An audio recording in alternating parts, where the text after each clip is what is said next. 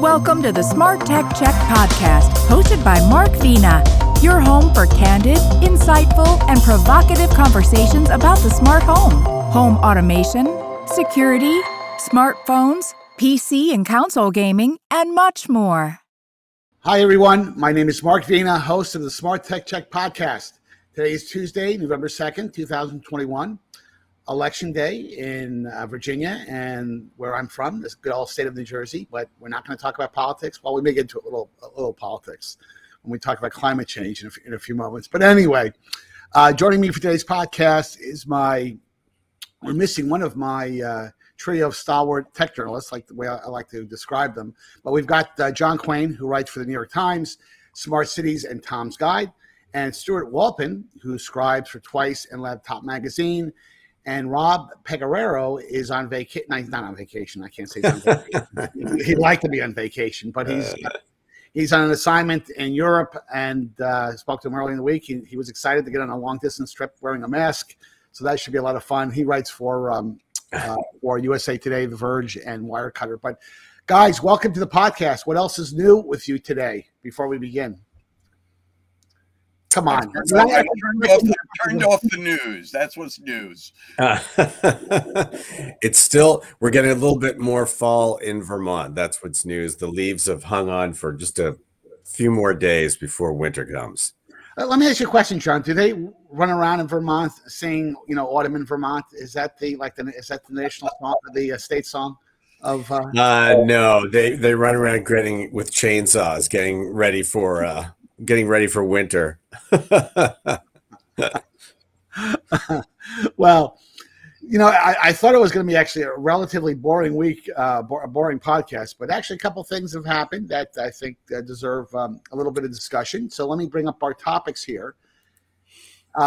First one, got to chat about this one, and I cannot wait to start on this one. I just wrote a column on this in Forbes a few days ago, but Facebook rebrands itself as Meta, META, and what I thought was interesting, I don't know if you guys saw the story, but apparently there's a technology company that does have the rights to the name Meta, and apparently they're willing to sell the rights to the name to Facebook for only $20 million, which surprises me because that's relatively inexpensive. You would think they would have asked for more money than $20 million, but let me get Stuart's reaction first, because I can only imagine what you've got in the wheelhouse stirred up on this one, Stuart. But what do you think about? Well, for a tech company only wanting $20 million, I mean, that just proves how not greedy our industry is. Or stupid. So egalitarian. So, well, obviously, this is what the path that Google took, when they renamed themselves Alphabet. And I don't think that anybody calls Google Alphabet except the people who work at Alphabet. So right. That's the first thing. The second thing is less what the name change itself, but what the name portends. And some of the video that Mr. Zuckerberg released showing the metaverse that he's thinking of was so devoid of humanity is to leave the whole concept of the future that he's plotting to be really frightening as far as I'm concerned. I mean, having followed virtual reality for a little bit and seeing the lack of real consumer uptake of it, one of the things that I think would be a killer app is something that he doesn't talk about, which is essentially virtual presence, being able to be places where otherwise you would not be able to be there, doing a little stuff with, attending NBA games and things like that. But him merely presenting the technological aspects of it as opposed to the real world functionality, I think is just going to make his non-human robotic creepiness facade even more so by dubbing the company something that portends something really spooky. Well, I do agree with the comment you made that if you look at the videos they released, they're very aesthetically, they're very clean, stark. It's almost kind of it's a vision. It's almost like a Logan's Run, if you remember that movie. I do. View of what the future might be. And I wasn't terribly fond of the future that was portrayed in Logan's Run, but that's a completely different discussion. But I wonder, and John, this is a question for you. It was, if you read a lot of the press, I mean, as I mentioned in my Forbes piece, in many ways, the people who like to go after Facebook are, it's the company people love to hate. And God knows they've done enough things to inspire that kind of dislike for just some of the ham-fisted ways they've handled the various controversies they've kind of found themselves in the last few years. But you think this was done as a distraction in part, the rebranding piece? I mean, I want to talk about the substance, which is what Stuart is talking about, this whole movement toward the metaverse. But do you think part of this from a rebranding standpoint was a distraction to kind of walk away from their baggage associated with the Facebook brand? I mean, some of it is, look, this is for such a big company. It was based on such trivial ideas, right? Like who's likable in college. That's the Facebook idea, right? That's basically it. And it hasn't really gone, terribly farther afield. And it's also the facial recognition story, which I'm sure you'll, they have this facial recognition technology like everybody else does. There wasn't anything particularly good about it. It had any guy with a ponytail, I ended up being tagged in photographs all the time. So it wasn't that effective, but they just decided that they were going to stop using it and basically delete that feature. They didn't promise not to use the feature in the future, but for the moment, they're going to do that. So getting away from that face, the sort of trivial nature of it is probably a good idea. But man, have all these guys read the same science fiction novel? Like this whole Snow Crash, metaverse, cyberpunk thing. It's like, we've tried this. That was Second Life. Hello, people aren't on Second Life. I don't see where this has really got a future. Well, but let me just say something is that, if you look at Facebook and you look at the original design of Facebook, it really hasn't changed a whole lot. Right. It's very much a text-based. Yeah, they've not got images and video and they dressed it up, but it's still that same old interface that they've had for years, which is one of the reasons why it appeals to the older generation and older users, because it hasn't changed a whole lot.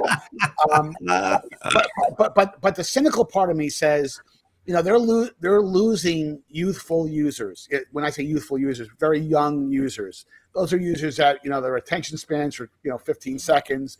They're the TikTok, Snapchat type of folks. And those users, I think, when they look at Facebook, it's, Facebook, that's like a Xerox machine in our generation.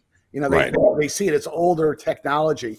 And now that's one side of the argument for me. The other side is that they've got to do something to keep people interested, and moving toward a metaverse type of environment. I think actually, believe it or not, makes sense from a strategic standpoint.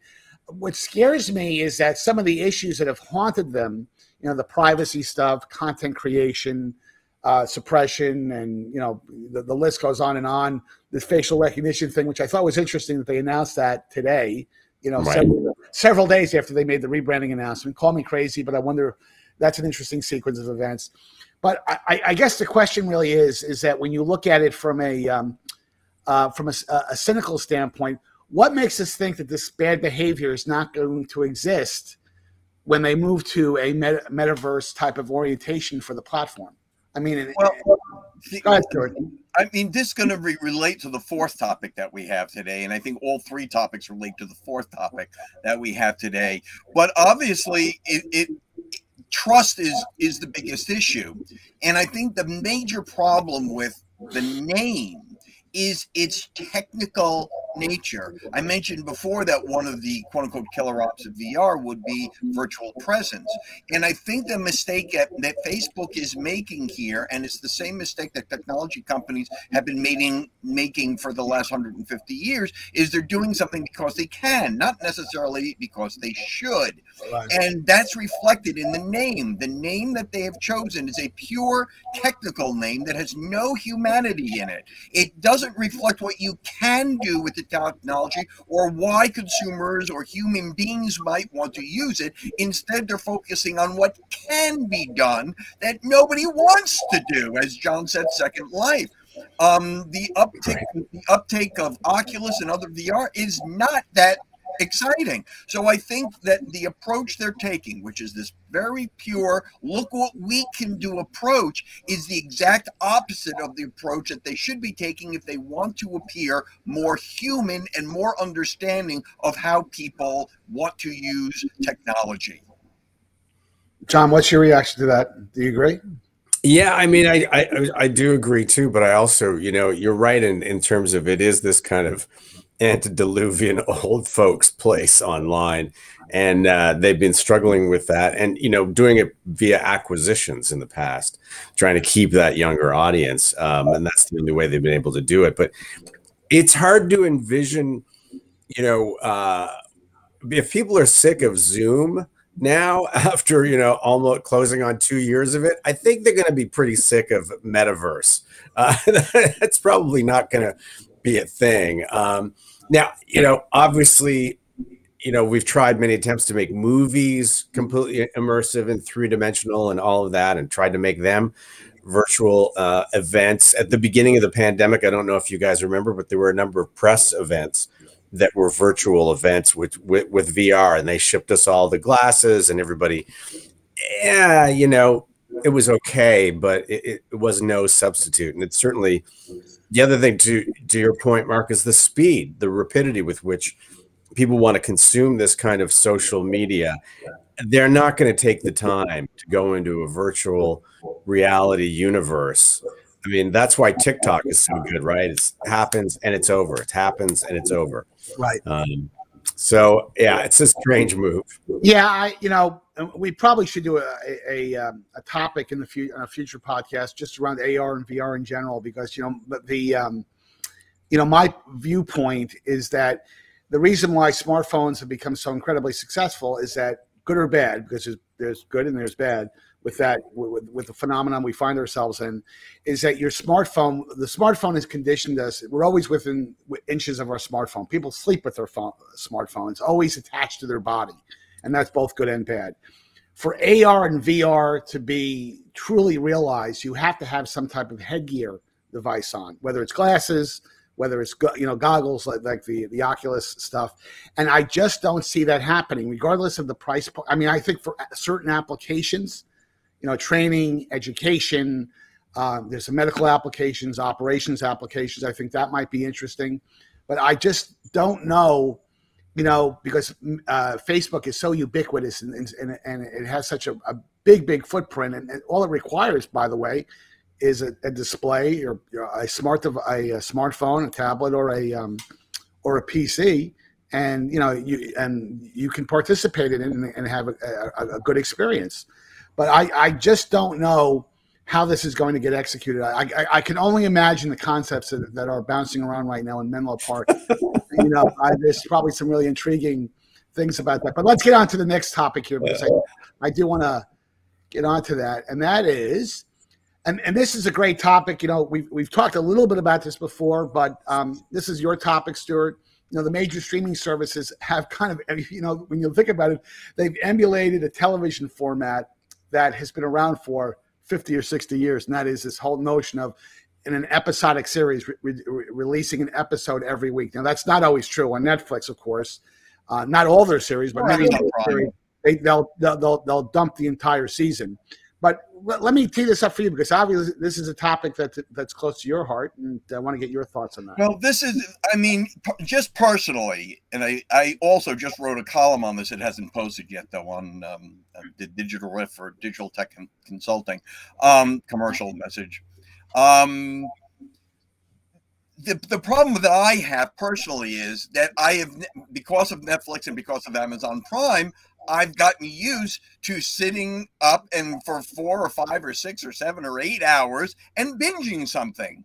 And so now I'm not watching any series that's on either a streaming service or a mainstream cable until I've got all the episodes. So I haven't seen any Succession yet. I haven't seen American Rust yet. I haven't seen Made yet, because I want to wait for all the episodes to be available so I can stream them all at one time. And the major point that I think that I wanted to make was that the streaming services are ignoring the one aspect that makes them different from both movies. Remember the old movie serials back in the 30s and 40s? Come back next week for the cliffhanger, as well as television, is that you don't have to make people wait. And the more people get used to getting all their episodes at once and streaming them all at once, they're going to start getting really pissed off at the people like Apple TV and Hulu who are making them wait once a week. The other aspect of this is that the streaming services, streaming TV allows content creators to create these really long, complicated storylines and plot lines and character development. And then the streaming services chop them up into little bits. Now, most of us, because there's so much good stuff on TV now, are being forced to keep track of a half a dozen different series at the same time, which is, of course, have given rise to a lot of the online recap things that you have now, so we can keep up with all of these. Instead of just, and the analogy I make is, imagine being in school and being assigned Moby Dick and Love in the Time of Cholera and Ulysses and Chernow's biography of Hamilton and The Great Gatsby, and being told that you have to read all of them at the same time, but only one chapter a week until we test them on it. Right. That's an absurdity. And yet that's exactly what the streaming television services are forcing us to do, to consume their content in these bits and pieces all at the same time. No, and I want to jump in there for a second before I get John's view on this. I violently agree with that, because the creative content element of that advantage is magnificent. And what I mean by that, if you recall, there was a show years and years ago. It was one of the better medical series of all time, and it broke a lot of the rules. There was a show called St. Elsewhere during the early 80s. Very well written, very well acted. Denzel Washington came out of it. I encourage everybody. I think it's on Hulu, by the way. You can watch it in series. And what was great about it is that even though the episodes were every week, and the show was on for 5 or 6 seasons, there were times when they brought characters back from the first season that, unless you had watched the entire series before, they would do the flashback thing in the beginning of an episode to tie that old character back to the plot. If you didn't watch the entire series, you didn't get an appreciation for it. And to me, the magnificent thing about what these streaming services has done when you can watch all that content in a binge type of sequence, is you can go into levels of detail that you can never get into with a 2-hour movie. I mean, let's face it. Many movies that are based on books, the guy who writes the guy or woman who writes the screenplay has to make certain concessions, because it's impossible and many times to portray. That was Bonfire of the Vanities was true of. That was a wonderful book, but a lot of concessions were made when they wrote the screenplay. And if you had done Bonfire of the Vanities in a 8 or 9 episode type of format, you could get into levels of detail from a character development standpoint that you could never do in either a 2-hour movie or even over a season, because people wouldn't be able to retrieve all the older characters from earlier episodes. So I agree with you, Stuart. I think this is a magnificent advantage that the Hulus and Netflixes and the streaming services have. And for the life of me, I don't know why Apple does it. I mean, I started to watch it. That baffles me. There's the company that's supposed to be thinking differently, and they're thinking the same. And they're not even tiny bits advantage of the fact that we're talking about an interactive format. They're telling linear stories in a legacy linear format, and it just baffles me that nobody's going out and trying to do something. There has to be. Okay, so they do have a reason. Yes, they do have, and it's a pretty significant reason for doing this, and that is engagement, right? Yeah. And they want that appointment viewing and engagement. So if you watch the viewing habits now of people who are following some of those series, they have to see it when it comes out on Tuesday night, because I was watching the Steve Martin, one with Martin Short and Only Murders in the Building, right? That you had to watch it Tuesday night, because if you don't watch it Tuesday night when it releases, all your friends are going to be chatting about it online, and all the social media is going to be full of it, and you're going to blow the whole season. So it forces those people to tune in to see each of them every week, which is exactly what they want, right? That's the perfect. And they also don't want the churn they've been getting. They want you to sign up for Apple TV and stay with Apple TV and not dump your subscription, a month later or a week later when you've done watching the only show that you actually wanted to bother watching on Apple TV. So they have some really, they look at the numbers, and this is a great idea for them to keep people engaged and keep them coming back and paying for the service. So, and that's given, like, I used to not write them, but I used to edit soap opera updates back in the day, which were all about telling you what happened on the soap opera because you couldn't keep track of those daily shows. So I get you in like being frustrated, like, what did they do last week? But still. John, I'm shocked that you admitted that. I am shocked. I could talk about this topic forever because it's such an interesting combination of technology and the creative angle, and of course, there's the business angle that you're speaking to, right, John. And I agree. I mean, they obviously want people to come back every week. They probably believe they can drive traffic. They can get people to watch other content that may not normally watch, but. I mean, but the Apple one absolutely confuses me because, I started to watch that Invasion. They have a new sci-fi series called Invasion, which I don't particularly like, by the way. I made it past the first 2 episodes. I'm like, this has been done better before. But nevertheless, I mean, if it was an entire dump of the entire season, I would probably force myself to watch 3 or 4 episodes and to give it a chance, Because I've just been disappointed with the first 2 episodes, I'm probably not going to watch episodes 3 or 4 or more. So that's the downside of that model. Let us hit the next topic here, and that is, and John, you brought this up. I think we want to talk about to the audience a little bit about what a compiler is, because that kind of shows you how old you are, that you actually use the word compiler. But for the audience, before you get into the security issues, let's talk about what a compiler does, and for those people who are not programmers.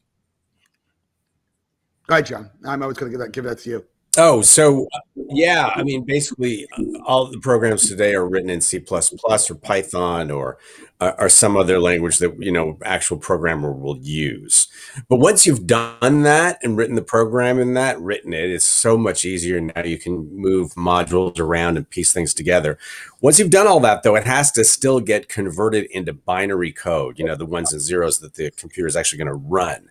And compilers are the step in the process where it recognizes C++ or it recognizes Python, and it compiles it into binary code really rapidly so that it can run on a computer.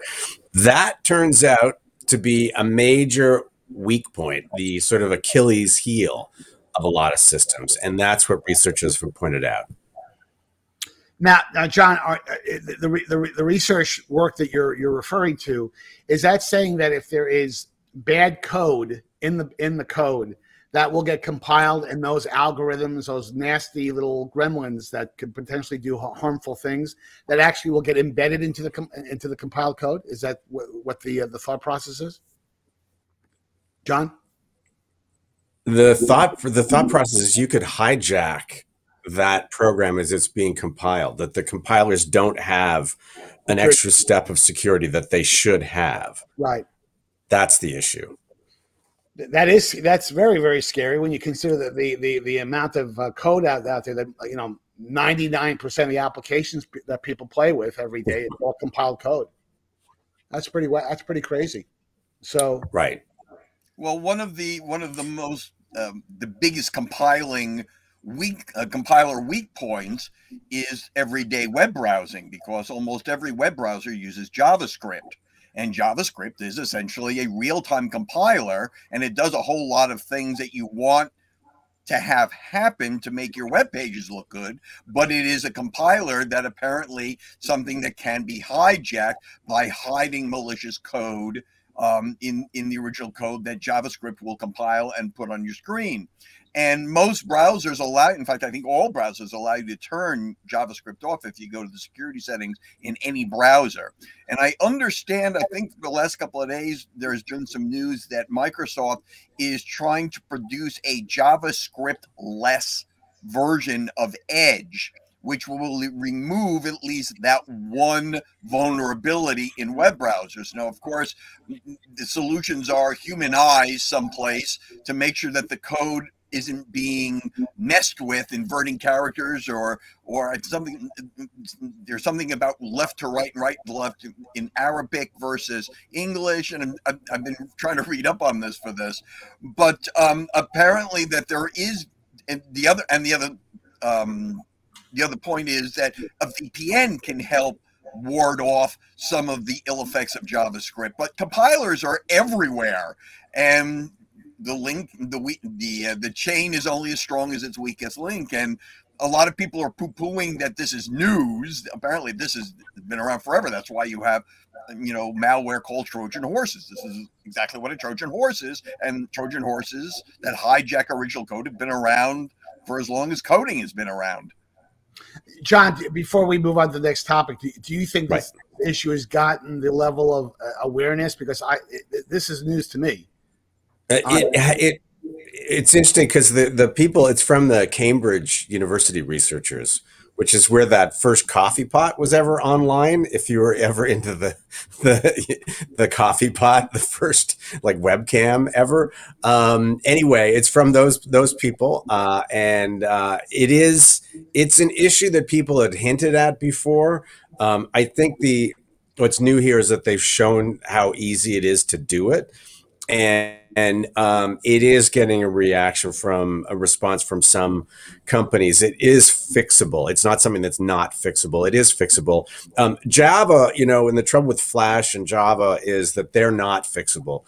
To make them secure, in terms of programming, was just about impossible. It was just to keep things running. So that's why people have been dropping that left, right, and center and saying, eventually no more JavaScript because it was just used by hackers so much. It was too unwieldy. Well, I hope the industry gets their hands around this because this potentially is a very, very big issue. But I'm glad that the industry is finally getting a bit of focus on this. Let's talk about the last topic that I want to tee up here, and this is topical because our illustrious President Biden, is over in Europe right now. I think he was in Glasgow this morning, talking about he was talking about partly about the Green New Deal, and not to get into the political argument on either side. And I was amazed to find that he only fell asleep once during the meeting. Can you imagine that? Resting his eyes, Mark. When he's at the podium, he's resting his eyes all the time, and that scares me as well. But anyway, without getting into a Joe Biden, kick fest, obviously, there's some interesting issues. There is an intersection here between technology and conservation and the ability to save the planet. But I want to get your perspective, Stuart, on it, because you're a fair, balanced person, even though you do like the Nets. What's your take on it? In terms of I'm sure there's an altruistic point of view that you have, and there's probably also a cynical part. Most of my point of view is cynical. I am a technology historian. I've written a great deal on the history of technology. And I always flash back, and this is going to sound a little off the wall, to the movie or the play Inherit the Wind. Oh, wow. And in Inherit the Wind, there's a scene where the Clarence Darrow character, which in the movie is played by Spencer Tracy, talking about how evolution should be taught in schools and that progress is not a bargain. And I'm paraphrasing. He says that basically he thinks there's somebody somewhere at a counter saying, yes, you may have the telephone, but you will lose the charm of distance. Sir, you may conquer the air, but the clouds will smell of gasoline and the birds will lose their wonder. And the point is that there's always a give and take with technology. And ever since the Industrial Revolution, we have been living with the consequences of 2 steps forward, 1 step backward. And where climate is concerned, it just looking at all of the varying solutions other than wind and maybe to a lesser extent solar, and maybe even solar, the amount of energy it takes to produce these renewable things seem to be almost as much energy or carbon producing as what they're replacing. And so it's very difficult to figure out how to solve this problem if you're creating more problems while you're doing it. I don't know what the answer is. And as somebody who's been writing about technology, one would hope to be optimistic that this is merely technology and that the problems can be solved. But for instance, the mining of lithium is getting to be a problem. It's not exactly plentiful. And a lot of places where it's available, you have to ruin ecological areas, so I mean, almost every solution we seem to have to replace fossil fuels seems to introduce another ecological problem. Well, and the point you're making, of course, it goes very much to electric cars. Electric cars use enormous batteries. Yes. These are not batteries that are used. And by the way, there's also geopolitical issues in that most of the battery material that is used to manufacture these batteries doesn't come from the United States. It's outside the United States. So there's obviously there's geopolitical issues. Yes, I'll say it that way. John, your thoughts on this? John?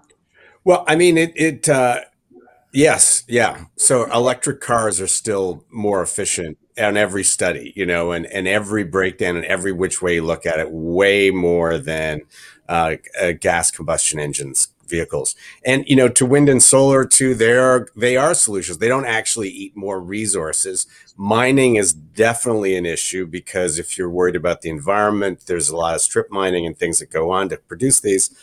But it's about, we should be doing something about it, and I think there are solutions out there that do work toward it. And it's amazingly actually how quickly you can turn a company around and make it like a zero footprint company. If Suntory can do it in a few months, I think, and Subaru can do it. Not too difficult for other people to do it as well. And what I realized about Bitcoin, though, was, this mining for Bitcoin is eating up a tremendous amount of electricity, for what? It was supposed to be this great idea, and all it's doing is hurting sustainability rather than helping anything. So I think that's one of the oddest sort of weird ramifications of things like that. Whereas, do we really need to data mine like for Bitcoin? Probably not. So, and companies got to think about remote work. Now we've been doing this for a long time. Do we really need everybody back driving to work?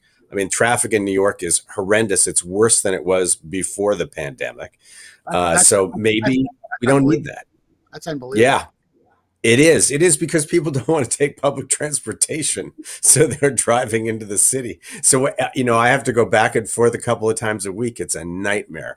The only time you can actually get into New York City is like if you drive in the middle of the night. Every other time is terrible. So, yeah, we've got some work cut out for us here. And I'll just comment on that one thing. When I was back in New Jersey, probably about 2 months ago, I went to see a Yankee game, and I was in Jersey at my family's home. And I think the George Washington Bridge is now, isn't it $14 or some crazy? What's the fare? It was 18. Is it 18? It's more than that, yeah. I remember when a round trip, and it was round trip because you only pay one way, and it's free on the way back. Right. Free. You only pay one time. It was like $2 or $3. I don't know how you make that math work if you tried to commute to New York every day. $100 in tolls, a week, that's crazy. But, well, a couple of weekends ago, my wife and I took our first walk across the George Washington Bridge, so that's certainly one way of avoiding the fare. I'm surprised the Glasgow didn't try to hit you up for a few bucks just to walk across the bridge. Before we end the podcast, I do want to get, it's kind of orthogonal to this, but I don't know if you guys saw it this morning, but there was Hertz announced that I think they were going to buy 50,000 or 100,000 electric cars from Tesla. 100,000, yeah. 100,000. And then Elon Musk this morning announced, we really haven't signed the paperwork. Where's the money? Well, because Hertz is in a little bit of trouble. But here's the thing. This has happened before with Tesla, where Musk will say something. You would think the SEC would have an opinion on this because that affects stock prices. When a company makes an announcement like that, that's a material announcement. 100,000 cars, And then he made the point this morning. I guess, well, if we sell them the cars, it's not going to affect our margins. We're going to sell them at the standard price that we typically sell, which I'm sure Hertz loves that, because you would think they'd want a deal if they were going to buy 100,000 cars. But Stuart, how does Elon Musk get away with that? I mean, it's bizarre to me that something like that could get announced in such a kind of a disconnected way. I don't know why this is a surprise. You've never heard of John D. Rockefeller and Andrew Carnegie? I mean, this sort of manipulation of stocks is why the SEC was created to begin with. And that didn't happen until 50 years after Rockefeller founded Standard Oil. So, I mean, the idea that these titans try to manipulate stock as much as they can, given the legal restrictions, it is not fake news. It's just really, really old news. I love the story. I don't know, love is the right word. You'll excuse that expression. But when they broke up Standard Oil in 1911, John D. Rockefeller was over the moon, because instead of owning one company, he now owned 11 or 12 or whatever the number of baby subs that there were. And each one of them had their own stock prices. So the fact that these robber barons manipulate the news to help their stock prices is really. I'm just, I've worked for companies, very, very big, successful companies, where this kind of behavior would never happen. It just wouldn't. Right.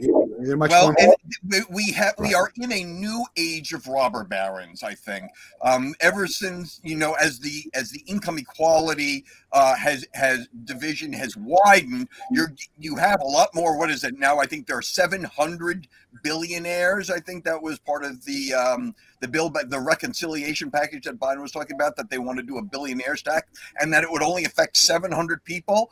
There used to be maybe 700 millionaires in the country. Now there's 700 billionaires.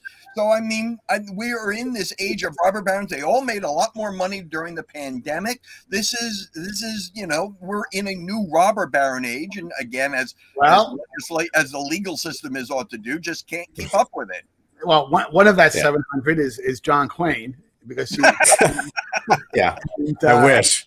I'm always appreciative, John, when you take the time to do my podcast. That's really right. Good of you. Right. I mean, Elon is definitely an outlier. I mean, there's no question he's an outlier. That whole comment too about, oh yeah, you want $6 billion to solve world hunger? I'll give you $6 billion. How stoned was he when he said that? I don't know, but this issue with Hertz too. Hertz is now run by one of these, a guy I like. I've liked his management style. Mark, he's from Ford. He ran Ford before. And so he got turfed out of Ford because, they didn't like his vision. So now he's at Hertz. I think they will turn it around. I don't know what the deal is and the pricing. That's going to be questionable. Yeah, I don't know really where this ends, but it just seems every time there's a miscommunication, and I'm putting that in air quotes, you can see that on the camera. It just seems odd to me that and then you don't see the SEC acting, that, oh, by the way, there should be something, because the SEC does have penalties in place where companies can get penalized. The problem is that Tesla is so big that unless the penalty is enormous, right. Pay the $2. Pay the $2 and it goes away. Exactly. But guys, listen, thank you for doing today's podcast. I do really appreciate it. John and Stuart, for our viewing and listening audience, please make sure that you hit the like and subscribe buttons at the end of today's podcast. Don't forget to follow me on Twitter at Mark Vina Tech Guy. And until next time, have a great weekend.